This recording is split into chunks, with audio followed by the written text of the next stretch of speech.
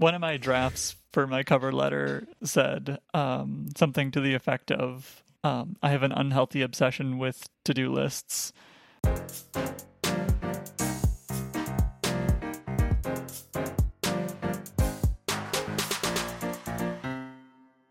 Hey, Zach. Hey, Liz. Happy 3 digits, I guess.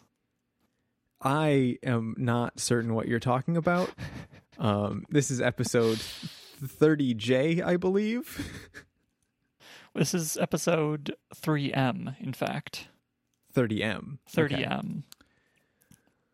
But if you're not gonna use our base 26 numbering system and instead do the standard base 10, this is our 100th episode, Zach. Ooh. Did you... Go ahead. Did you think we'd get here? I guess. No. Question No, one. I mean, I wanted to. I'm happy that we did. But, like, I don't know. This kind of thing fizzles out sometimes. Uh-huh.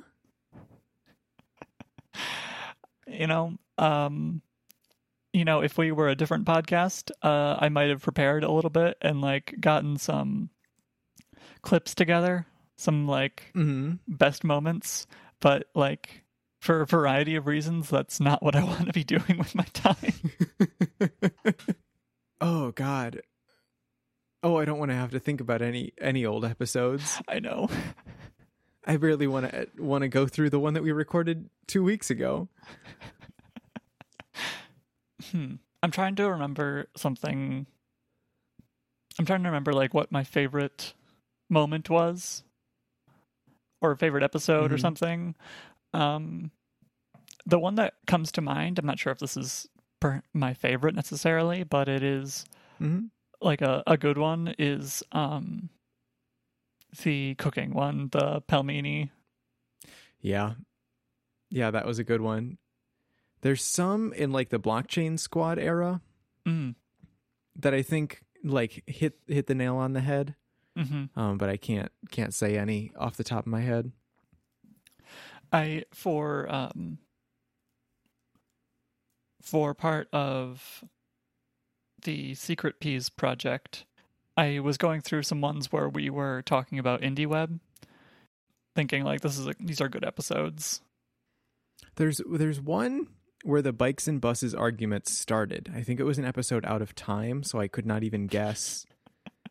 But it's like I talked about bus bulbs or something. Oh, yeah. Yeah, that was a good one. And now that's such a, like, fundamental thing in my personality that I'm just kind of always thinking about bus bulbs.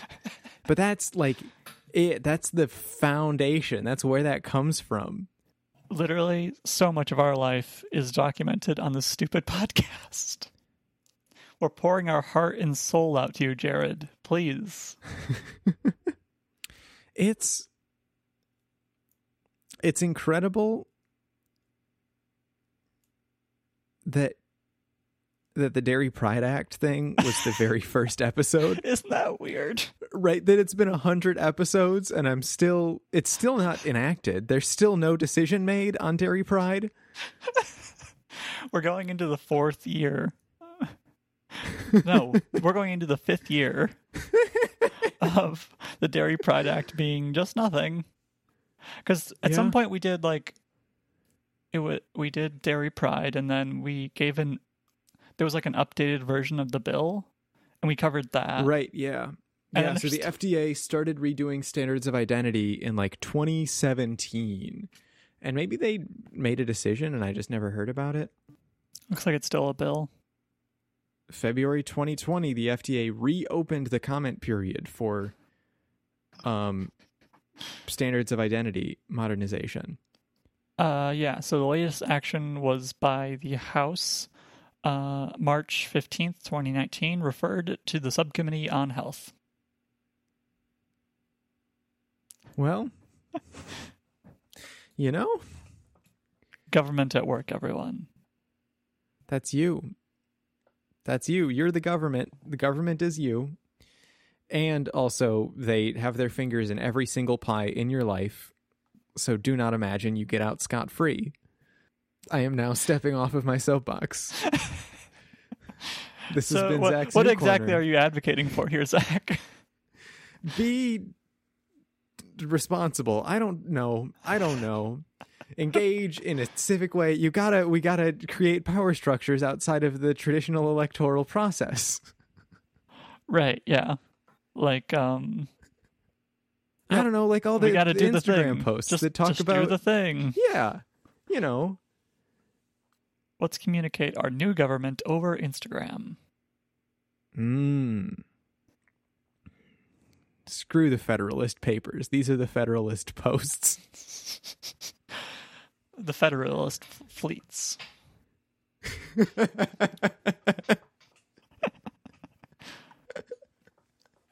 Hold on, I think that's a really good joke, and I want to say it better. So, sort of cut this back in. The Federalist fleets. There we go.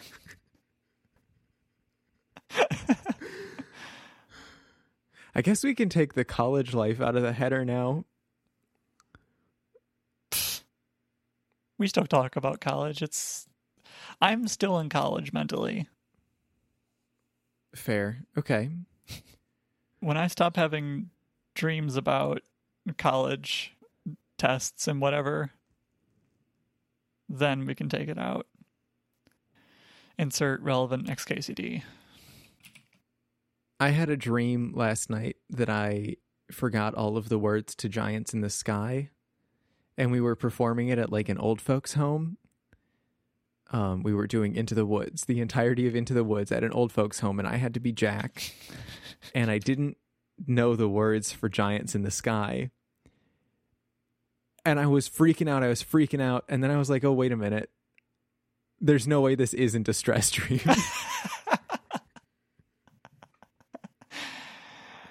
And then I just wasn't stressed about it anymore.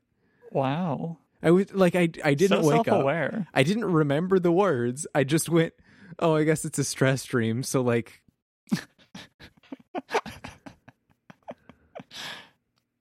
I don't think I've ever like noticed I'm in a dream. Maybe once or twice. Certainly not when like the thing on my mind should be whatever test I'm taking. What else do we have to say about 100 episodes?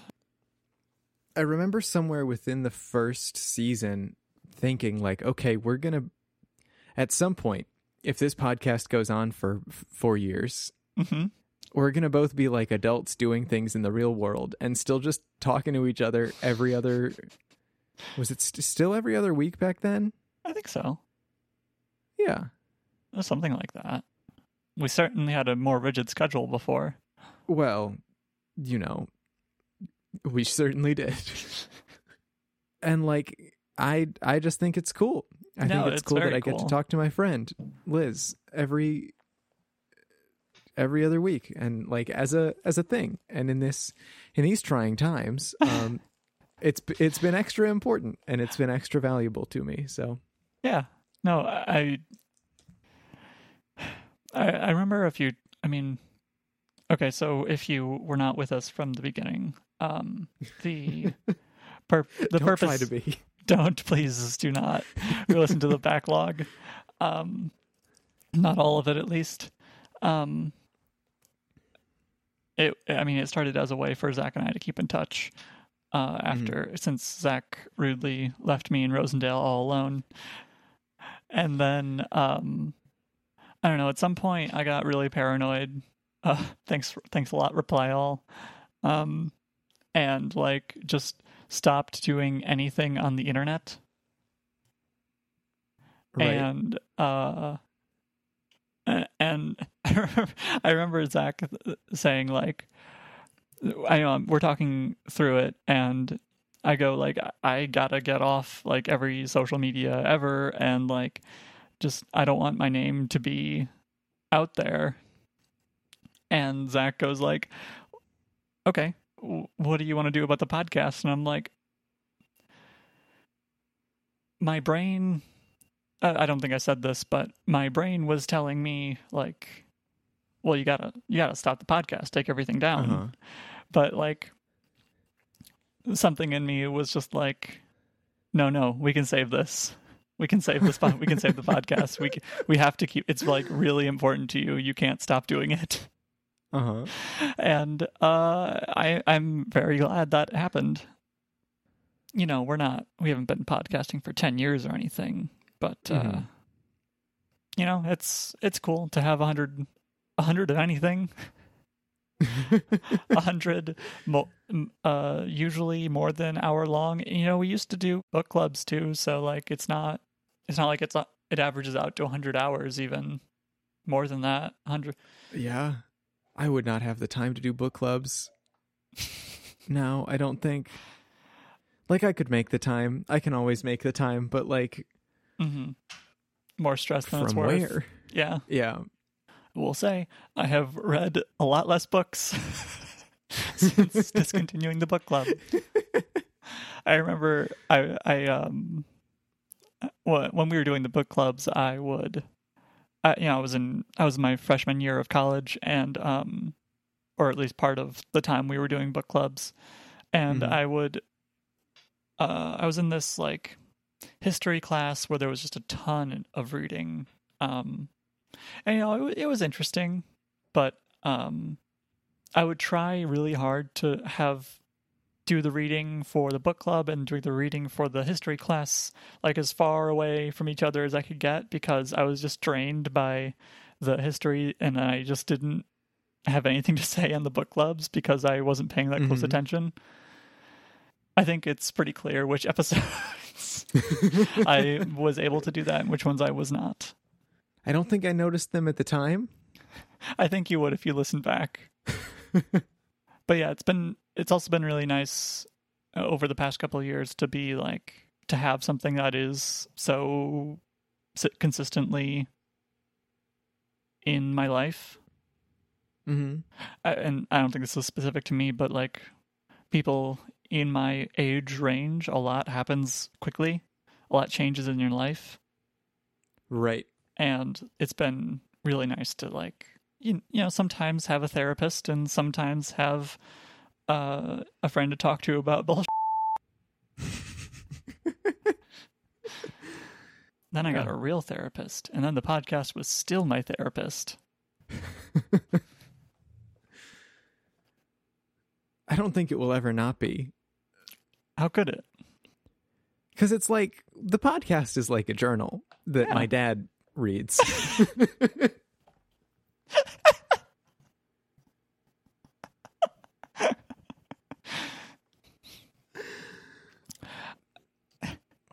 How often does that cross your mind when you're, you know, listening back and deciding whether it's worth telling me to cut out,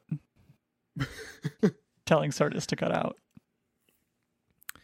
Not super often. There's not a whole lot. What's in the show is in the show, I suppose.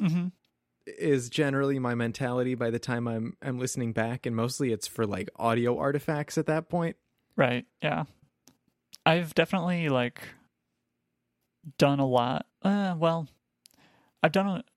going to say I do a lot less editing now, but I think I just edit it differently. It's much less for content and for fluency, I guess. Like back in the day, I might like totally rearrange a sentence to make it make more sense, where now I'm not going to do that. But go ahead. And I think we do a little more sentence rearranging in real time. Also. Yeah, and like I certainly don't dislike editing or anything. It's just like, you know, it's work, and I typically like I like the episodes that I do the not very much editing on. I like the way the natural conversation flows. Even taking out ums and ahs it's not bad. I don't mind doing it, and I don't think it makes it sound less natural, I suppose. But I don't think the filler words take away anything from the finished product these days. No. And this isn't it is published. It's not a It's not Reply All.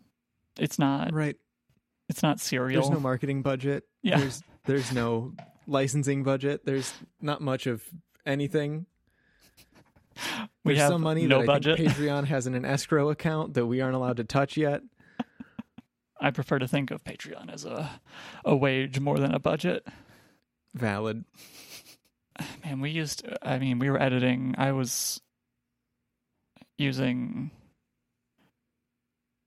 like my headphone microphone for a while, and then the Blue Snowball, which was fine. It was a fine mic. Uh-huh. And Audacity to edit. I tried using Ferrite for a while. I did Ferrite for like 10 episodes. And it worked really well. It just... Yeah. There was a few things I couldn't do, like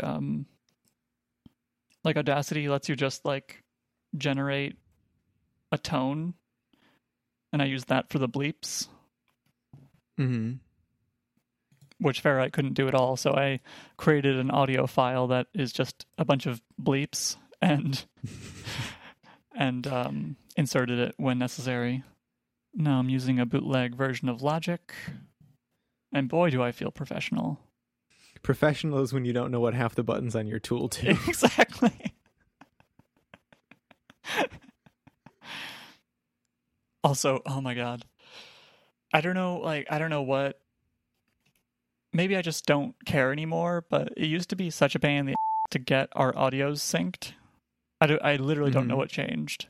I think Audio Hijack helped a lot. Right. But like I would import both of our audio files, line them up at the beginning, and then at the end have it be 10 seconds different. Yeah, I think the Surface had like a different audio driver. Like Windows uses a different audio driver than Mac does. Mm-hmm. And so for as long as I had the Surface, I would just lose segments of audio. Oh yeah, I forgot that happened. So that's got to be some part of it. And then I think recording double enders, and we each record each other also, I imagine makes it easier to line up. It definitely does. I have like I insert the Skype track into the Logic projects, and I call it a Skype track because that's what the track is named, but it's FaceTime. But yeah, it's just there like grayed out, and I just make sure the waveforms match up every once in a while. Mm-hmm. I'm trying to think, if I was not me, would I listen to this podcast? Do you remember Code Monkeys? No. It's a now inactive podcast that you recommended to me. What the heck? It was a long time ago. It was. I mean, we were recording Worrying Bugs at the time, but it was good. But it ended up being kind of how the style that I based any editing I did off of. Oh my god. And I think to this day it is like basically what I want this podcast to be. I had forgotten about this. I think Kevin Geesey, who was one of the Code Monkeys, had like a Curtis Stone moment. I think he became a dad and had a Curtis Stone moment, and just like no more online. Right. He made like 2 blog posts about how he's only using Twitter to post, but he's not reading anything. And then he stopped using Twitter and his blog and everything. He still updates his Goodreads sometimes. I had forgotten about that podcast. Holy cow. Our show art, we really just kind of pulled the show art idea from them too. Did we? Oh, I didn't even notice. I literally didn't notice the script in the background. So do you think you would listen to the Worrying Bugs if I you don't weren't know, us? Zach. It's hard to say because, like, I think if I was not me, I wouldn't care very much about the topics. Mm-hmm. I would very much enjoy the goofs, but the goofs are so, like, it happens. Like, we're funny sometimes, but, like, it's certainly not, this isn't a comedy podcast, you know? Despite what our iTunes category would have you believe. Maybe. Yeah. What about you? I think I'm also at a maybe. I think it really would depend on what the not us people would be talking about. And we're talking about different things every week, and there's really no consistency. We talked about the Dairy Pride Act earlier, and like it's a thread, but it's not every episode that we're talking about alternative milks. Right, no. I do feel like we had more of a niche to start with. That there were a couple niches that we were like, okay, here's really where we're sticking to. And it's just, I just talk about whatever I want to talk about now, and you just talk about whatever you want to talk about. And that's how I have the most fun with the podcast. And I'm hoping that will translate into a better final product. Right. I love having excuses to research. So, like, some of my favorite episodes are the info dump episodes. Yes. But, like, info dumps are great, but they take a lot of work. So we can't do them every week, even. Right. Every other week. Every podcast is weekly. So saying next week or last week is just so ingrained. Mm-hmm. Do you think, so now that we've got 100 episodes of The Worrying Bugs under our belt, do you think it's time to dust off some of the other Super Awesome Corp podcast projects? Do I even remember what they are? We've got Wolf and Beautiful Mind are the two that I can remember. Mm-hmm. And then there was Mabinogi is the other one that we had Mabinogi. On Silo with Holes. I don't remember what that is. Silo with Holes. That was we were going to replace Facebook.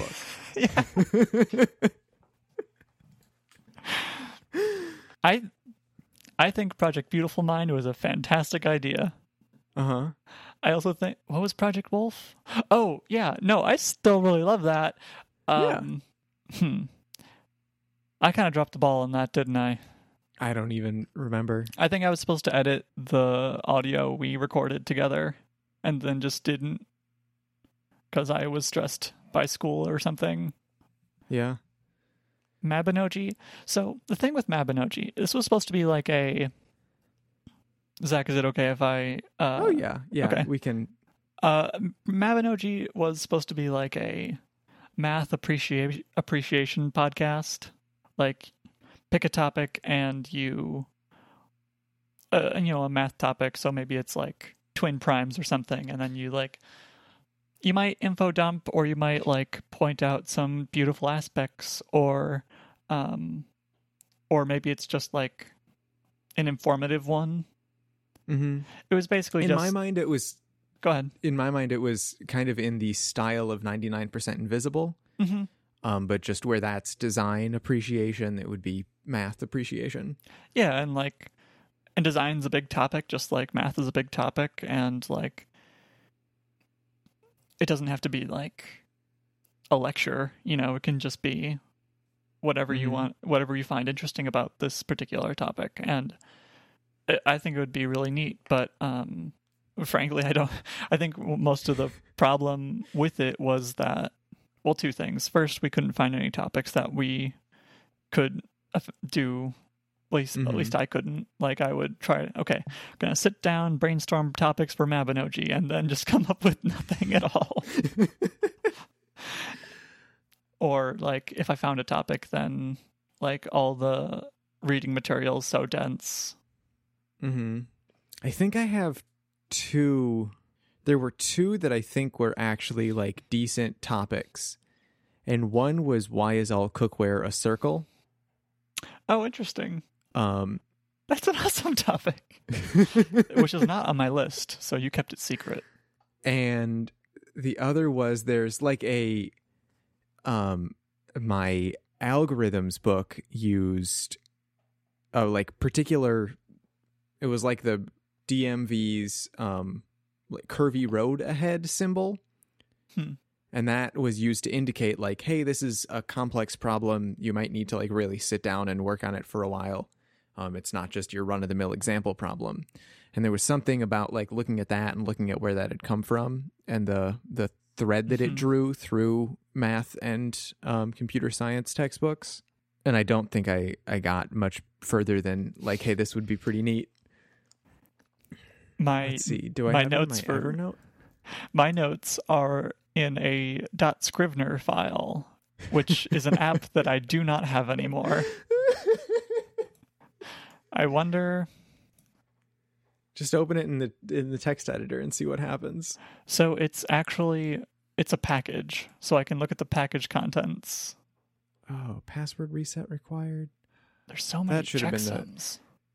The 100th episode spectacular should have just been us taking all of our like notes and shit and just putting them all like, hey, I'm going to take all my Evernote and my Todoist and just it's going in drafts today. That's the special.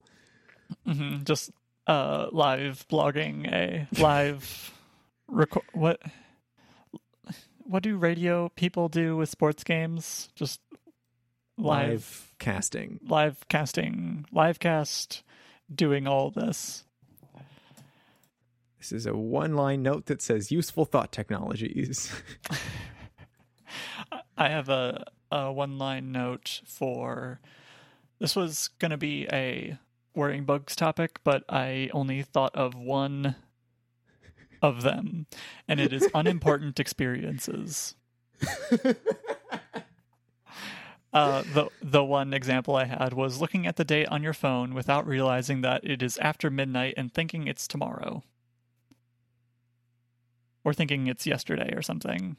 Right. But, you stay up and it's past midnight and you don't quite register that it's past midnight and then your date says the wrong date. And you're like, oh my God, I missed the deadline already. Yeah, exactly. It's an unimportant experience. This is just a screenshot of a planning document from St. Louis where it switches from sans serif to serifed text for an FI, which has something to do with ligatures, but I'm not sure. Like, I can't imagine what. I have a lot of notes in drafts that are just like ideas for worrying bugs topics. I don't know if there are any of them are particularly interesting. Bullet point. Cars are scary to drive because they're extremely heavy death machines. I have one that's called, that is 4 words, recursive truth or dare. I have no idea what that is. Yes, this is when we decided that politicians should not be allowed to eat ginger. Because it, just with your morals, right? Yeah, exactly. It took me forever to get to the faucet. I think I brushed my teeth, and then I saw Maggie at the coffee shop in the bathroom. I saw her and talked for a bit. Then Nathan showed up in a D20 sweatshirt. I think I woke up then.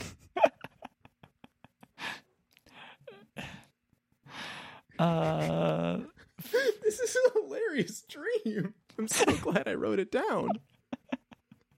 We've had, in our list of ideas for topics, really hardcore note-taking and to-do list topic. Uh-huh. And which I have a note for, but none of this is true anymore. Yeah, no, I mean, this is all about school. So, are we good to move on from reminiscing? Yeah, but I really need to clean out my Evernote. Don't worry, though. I'm going to be a better person once I get an iPhone. I'm going to be a better person because the iPhone will make me a better person, and then all of my notes will be in drafts, and then they'll all be ordered because I'll have an iPhone. And Jared, if you have been with us for any length of time, thank you. Like, this is a small podcast, but we sure do like it. So thanks for listening. So yeah. Now moving on to a classic Worrying Bugs topic: being mad at capitalists.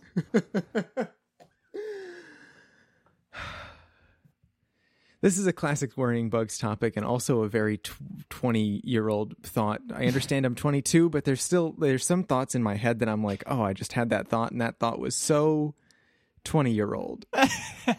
Right? Do you have thoughts like that? No, sometimes? I totally get that. So, like everyone who was born in 1998, my moral philosophy is based on some combination of John Green and Chidi Anagonye. Sure. Yeah.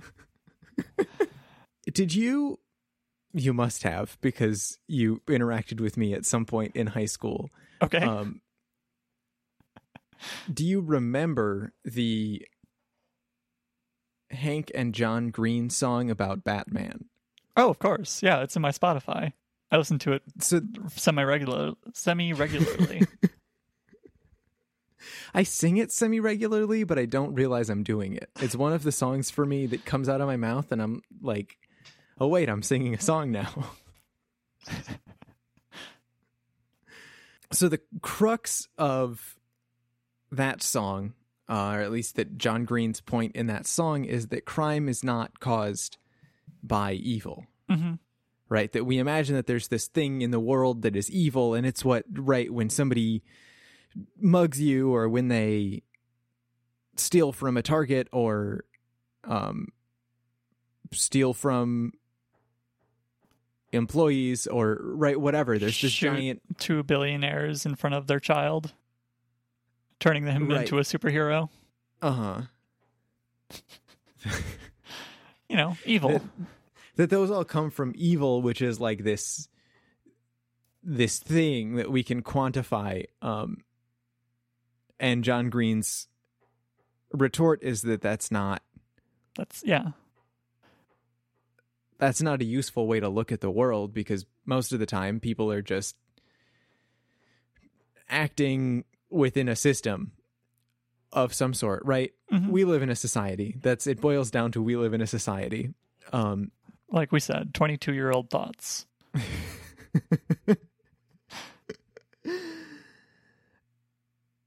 But the assumption there being that you can take away some of those negative forces, right? You can say, okay, if crime is caused by, as the song lists, systemic disenfranchisement, poverty, and lack of access to job opportunities, and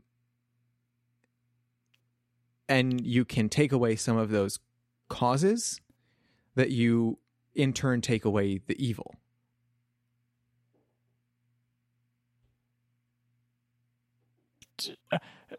Are you taking away the evil, or are you?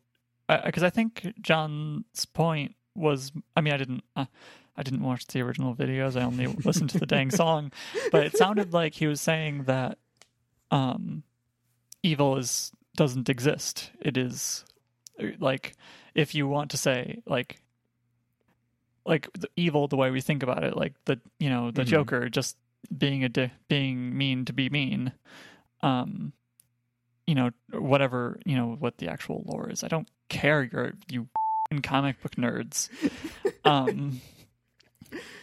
But like, the way we think about superhero villains is not how the real world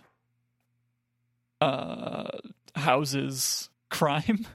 It is, it's crime is not caused by evil, is the exact line. So taking away those causes of crime is definitely not taking away the causes of evil. Right. Okay, so I think I'm with you. I think we're on the same page that crime is not caused by evil, but that it is right, the kinds of crime that we think about, the like shooting 2 billionaires in an alley so that their son becomes a superhero. Yeah. Right, and you can get into all sorts of utilitarian, was that act truly evil if it brought so much good into the world through the Batman? Yes, Batman, the 100% good hero all the time.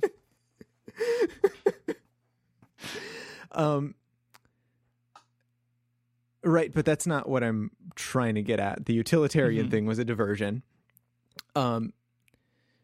Just that if you took that person who was shooting billionaires in an alley because whatever, they were disenfranchised, they needed money to steal some bread for their family. Burglary gone wrong. It was the intent going down that alley was to threaten the Wayans and not to kill them necessarily.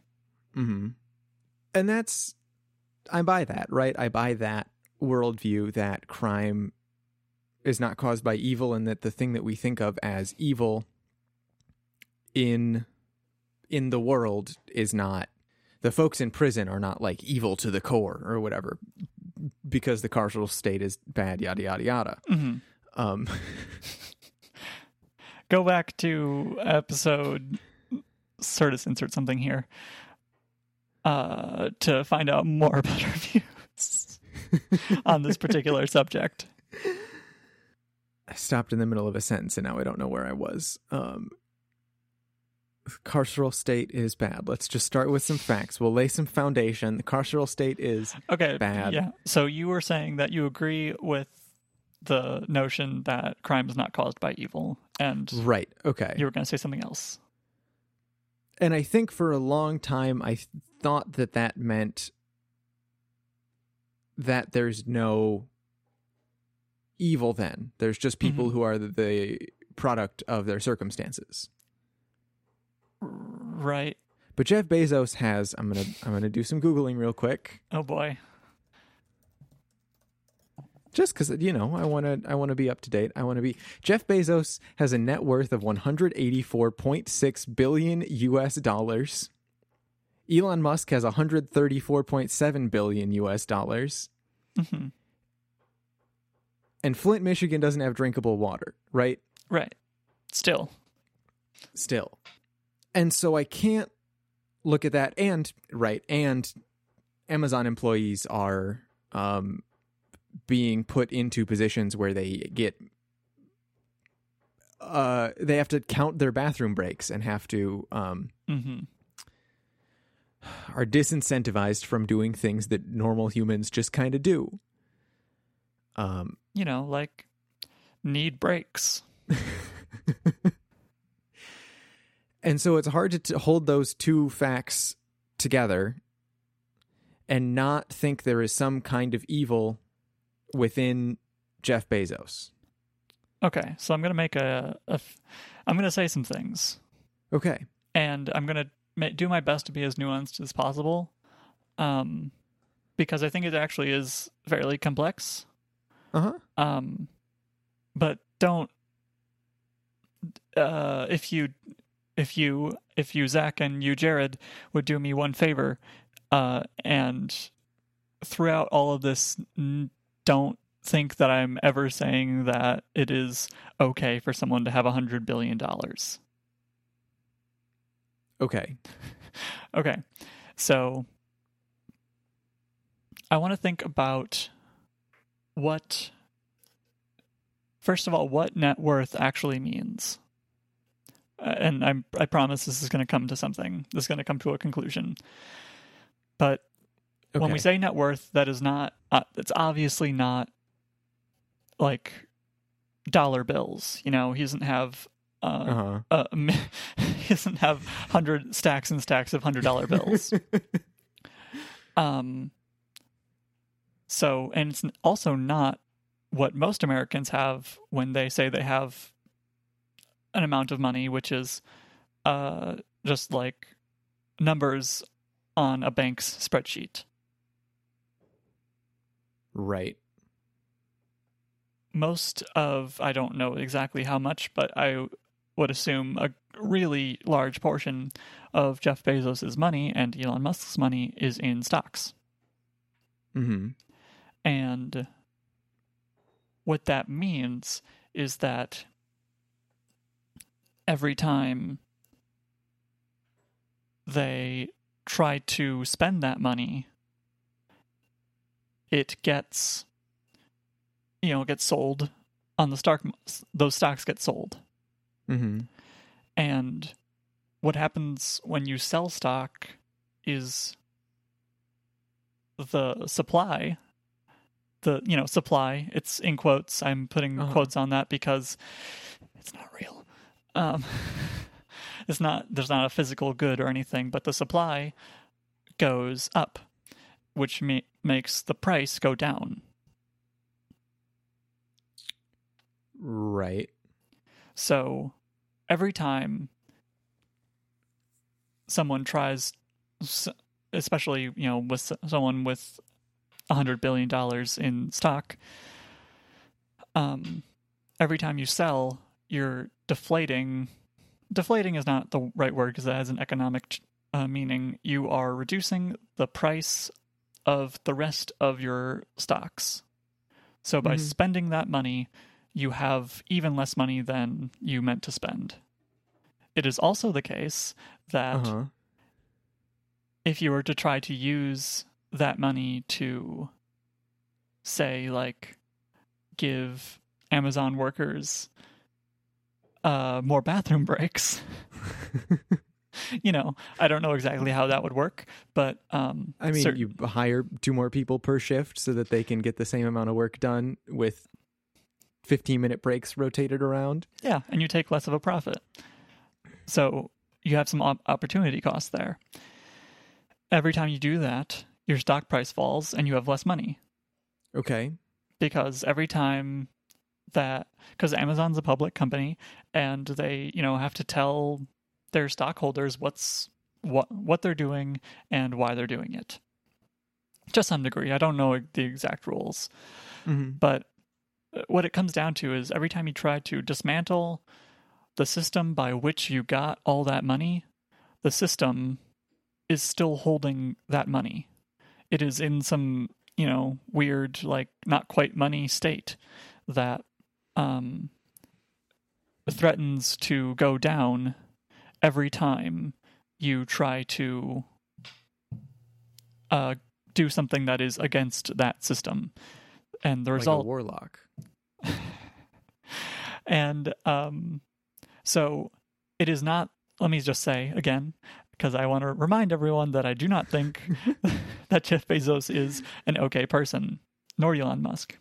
It is a comparable situation to the system yet you exist in forcing you into a behavior.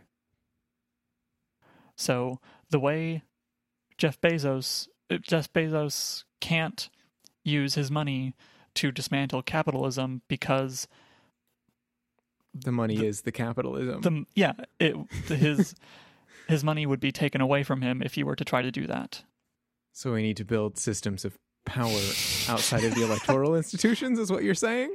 Outside the electoral institutions and outside of the profit-making institutions. Yeah. Okay.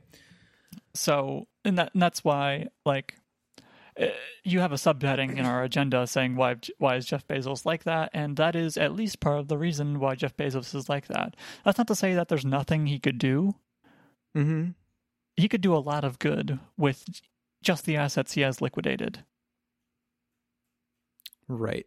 But if he were to try to spend 180? 80 something, yeah.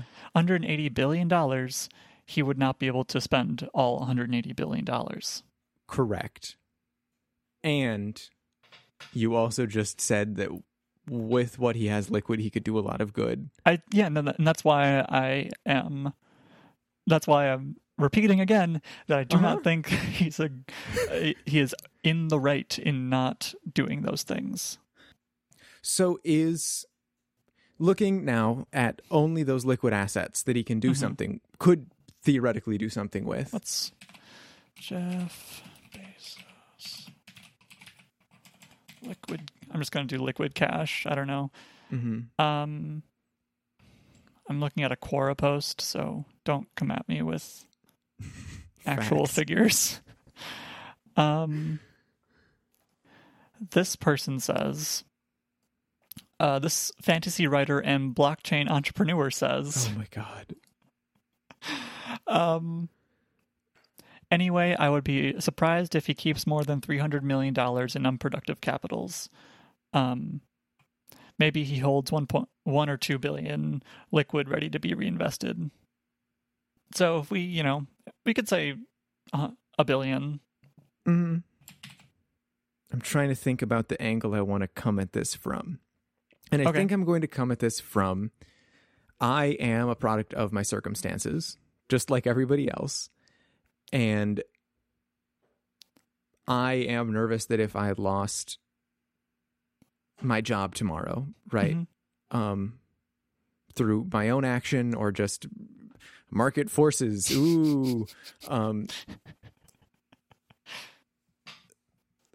how long I would have to remain stable. Because the system, the circumstances that I'm in, don't give me any trust that some level of stability is going to be guaranteed. Okay. And so I have some money in the bank. I have, looked at opening up a retirement account and, and then the money goes to like Apple and Exxon, or you can be like, I don't want to support bad companies. And they're like, okay, just Apple and Google then, but no sex companies, because sex companies are bad. And you don't want to support sex companies if you don't like nuclear weapons. Jesus Christ, there's so little nuance. But like if I wanted to support a company and not save for retirement, right? Those are two different goals. Mm-hmm. If I wanted to support a company, I would want to support the kind of company that wouldn't take my money because they would want to give all the power to the employees. In other words, companies that would grow slowly and would be not great for stocks. Right.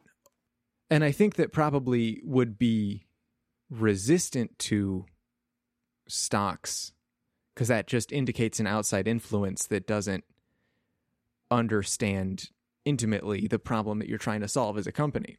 Right. So I can't do that. So what I'm left with is, do I support Exxon and some sex companies, or do I just support Apple and Google? Which is all a way of saying I understand the monkey brain desire to see a number in a spreadsheet go up, because that number going up means security. Mm-hmm. And that's why I play Paperclip Simulator. Yeah. But in like a even more base way, right? Somewhere really deep in there that goes like, okay, this number literally equates to my ability to get food next week. Yeah. And so I want to see that go up. So I understand how someone, especially in whatever 1990, would sign a Warlock Pact and say, I just want to see my numbers go up, and you can do whatever. You can take my money and make it do magic things and, do a handstand on the spreadsheet. And now there's more numbers in the spreadsheet. And I don't care how many people that hurts, because it means my number gets to go up, because my monkey brain is worried about this number. But what I cannot wrap my brain around is that I imagine at some point enough people would yell at me on Twitter about my dumb Warlock Pact that I'd be like, okay, maybe I can do some good within this Warlock Pact, because I need to shut my monkey brain up somehow, because it's doing too much. Monkey brain got too powerful. Is that the correct reading of Jeff Bezos? Because in that reading, I don't understand how... I still don't see how he is and have that not be evil. I mean, you're not... I can't... There's no room for me to argue with you. There's nothing like... I do not believe. I can like invent a path where a quote unquote good person does evil things, but like there's just nothing. There's like there's been so much harm done and so little effort to remedy it that like there's only one conclusion, which is that these people do not care. And like, I think you're allowed to have financial stability, but like, if any person had $1 billion, they are stable. I would say they are stable. And, that's petty cash, apparently. The stuff he just kind of keeps on hand for, a nice meal or whatever. And the path I invented was something along the lines of you start with the monkey brain, I need to eat, and I want the stability, and, risk mitigation, maybe risk mitigation. So, you have a couple extra dollars saved so that you can, get a speeding ticket without it being a huge deal. Right.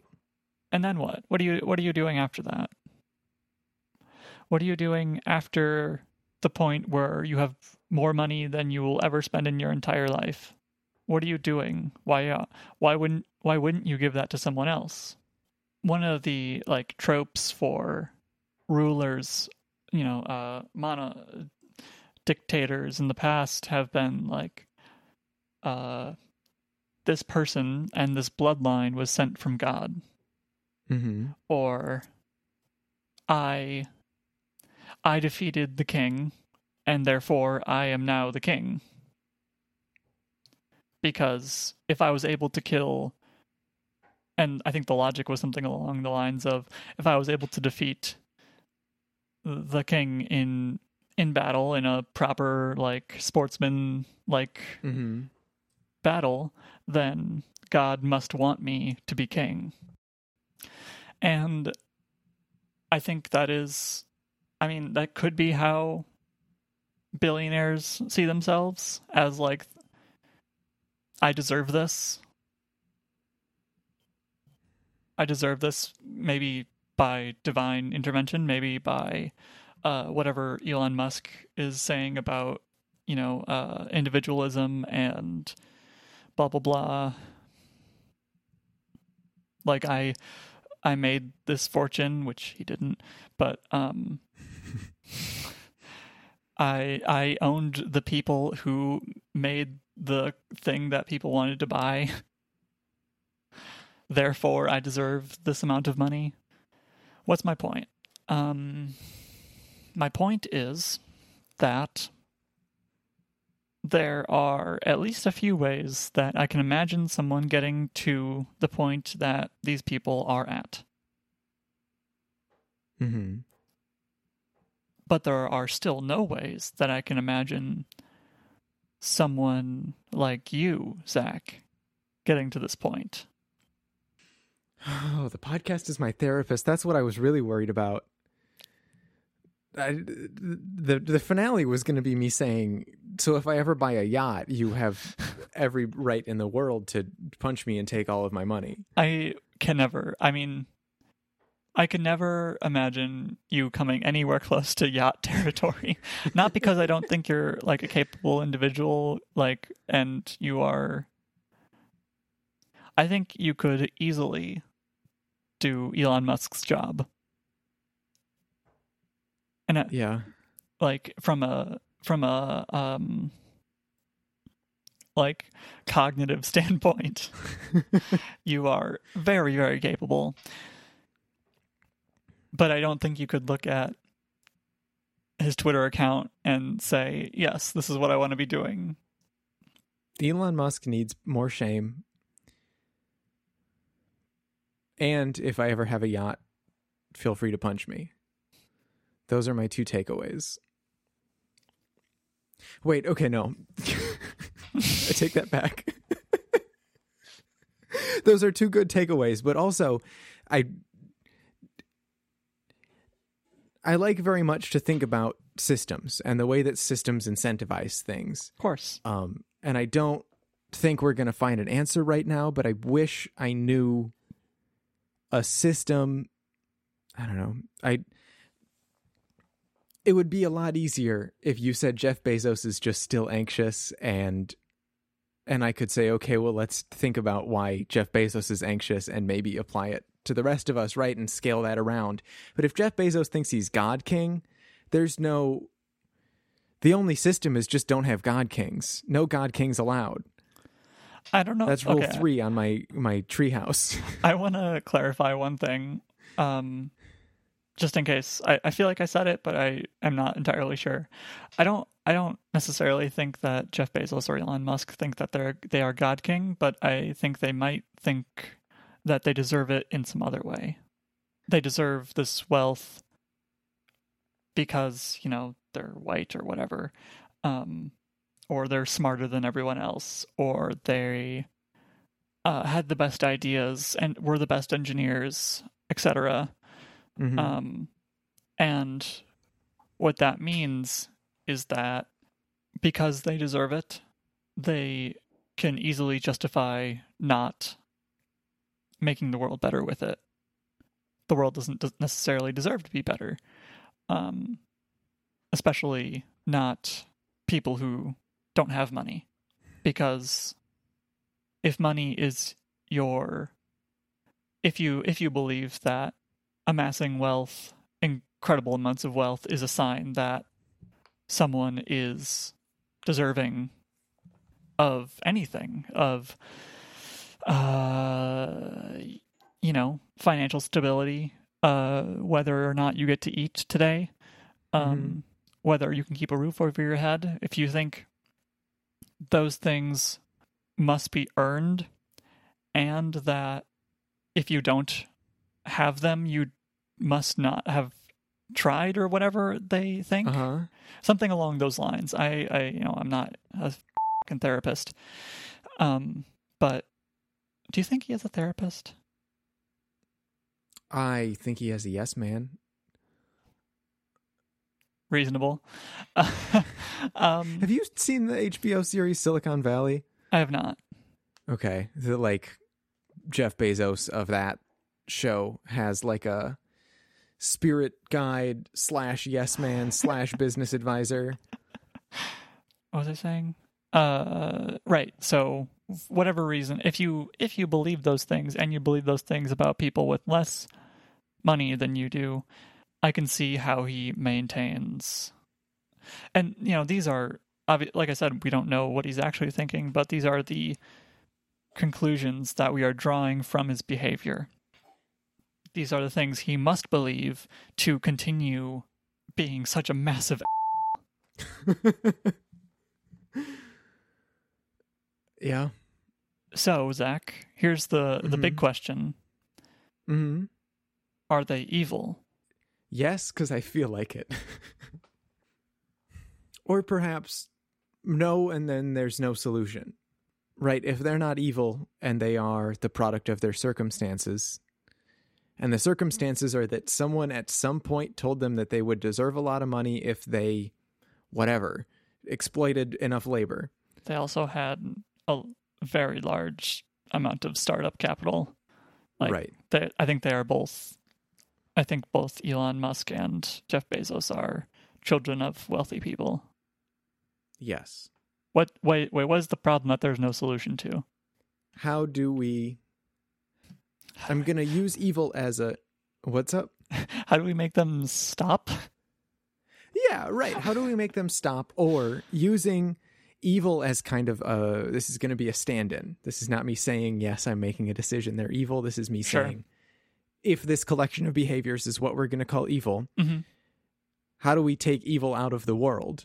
In the same way that we would like to get rid of this collection of behaviors that we're calling evil and jailing people for.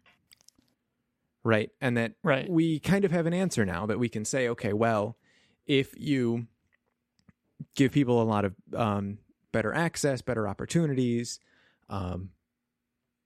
meet their basic needs, their criminal tendencies, are gonna are gonna decrease. Sure. I can't imagine there being a thing you give to Jeff Bezos that makes him be like, oh, okay, that's it. I'm done. No more money. We can give all the rest of it to Flint. I just needed a space asteroid, and now, whatever is after that, I'm fine. I just wanted like to a get space to the asteroid, and then it's Jupiter. I wanted to get to the end of the paperclip game, and now I can give all the money back. I just wanted to make the whole world paperclips, and now I can finally retire. Uh-huh. So, I think, yes, the answer is they're evil. And I am scared about the fact that there's not a thing in the world that you could give Jeff Bezos that would make him stop being mean. I think I agree. I don't know. Well, okay. I agree with the notion that you can't like say something. There's not like you can't like know his true name and then make him stop being a dick. But right. I don't know if I necessarily believe that he's evil. I don't know. I'm trying to figure out what I mean when I say something is evil. Mm-hmm. I've looked at two definitions, one from whatever Merriam-Webster and one from Dungeons and Dragons, neither of which I find satisfactory. Let's start with, I think used in the sentence, crime is not caused by evil. Mm-hmm. I think the best definition I can find for it is an intent to do harm. Do you think that's fair? No. Just because you don't have the intention of doing harm it leaves room for negligence. There's another way to achieve a harmful end without intention, and it is to simply ignore. And what I mean by that is now let's get into the actual Jeff Bezos analogy. You are Jeff Bezos and you have a decision to make. You can either give Amazon warehouse workers bathroom breaks or not. And one will make your numbers go up and one will keep them roughly the same. And his intention is to make the numbers go up. It is not to cause harm. I would like to believe that if the numbers would go up the exact same amount, whether or not Amazon workers got to have bathroom breaks, he would pick the one with bathroom breaks. And whether that's because he wants people to be happy or he wants his workers to not complain, that's a different conversation for sure. But I think you can achieve an evil end without the intention of doing harm. And I think that negligence is a big part of it. So you either knew that this was going to be just an awful thing to do to someone, and like it is just a bathroom break. It's not like he's going out and shooting them in the head, but like it is it's demeaning, it's dehumanizing, and I don't know if I'd call it evil necessarily, but I think that that one action on its own evil. I don't think I would call that one action on its own evil, but I would call it evil in the context of all of the other bad things that he has done in order to amass wealth. Of negligence becomes evil in a way. It's really hard for me to believe that Jeff Bezos is being negligent. I think I guess what I mean is negligence in that you're looking at these numbers and ignoring the other numbers. Yes. Yeah. And I guess that's kind of what I meant about Twitter, however long ago I said that. That like if I was Jeff Bezos now, I've already signed the dumb Warlock Pact. Mm-hmm. I only have $1 billion in liquid wealth. Enough people have been tweeting at me that I can see my past record of negligence, and it is now my responsibility to make my next action look at two different numbers. I think what I'm saying is that I would like to call what Jeff Bezos is doing evil, and that I don't think that this harm is intentional. Rather, that's not quite what I mean. It's the harm that he is causing is not a thing he is doing for the sake of causing harm. Right. I think it is absolutely immoral to be doing it. Mm-hmm. And that's why I think it's evil. Especially because even though Jeff Bezos is a product of his situation, I think he now has the power to get into a different situation. Right. Unlike petty theft, that kind of thing, the kind of thing that we lock people in prisons for. And like absolutely take away their humanity in the process of doing. I think that because these actions are a product of the situation and the people in these situations have almost no power to get out of them, that is what separates evil from something else. You can start talking about what I said earlier about like how if he starts trying to change things for the better, his money's going to dry up. And to that I say, good. That money will go somewhere else. And it may not go in exactly where I want it, but it would be closer to where I want it. Redistributed amongst the stock market is better than in the spreadsheet of a single person. Uh-huh. And also, like, if Amazon stock tanked tomorrow, the exact same amount of value would continue to be added to the world by all of the workers. Everybody who's actually doing the things. Yeah, no, the people who lose out, same impact on the earth. The people who lose out are people who have invested in Amazon. And that's a lot of people. Uh-huh. But like, if you are investing, there's an understanding of risk. There's a, if you are investing, you should, I think, personally, you should have some amount of savings that are not invested, but are like something you can live on if the economy tanks. Mm-hmm. Bonds also. Bonds are the thing. This is a thing that I realized in the shower and then forgot, but I just remembered now. Bonds are a thing where you can give money to a democratically controlled collective for them to use to better the collective without an expectation that they're going to do, unicorn type stock growth. You just say, hey, I'm going to give you as a collective this much money, and then you're going to give me a little bit more back because this is still a world that revolves around capital. And that's called a bond. And the U.S. government does it. And that's a way to save some money and also not. I guess you can't give bonds to sex companies, but that's okay. And now, a PSA from the Worrying Bugs. December 15th is the deadline to enroll in a Marketplace health plan for 2021. A health coverage has never been more important. Make sure you can get the care you need in 2021 by logging in to healthcare.gov today. Don't forget, December 15th is the deadline. If you have any questions or want to talk to a trained enrollment specialist, call us on Twitter. This has been a PSA from the Worrying Bugs.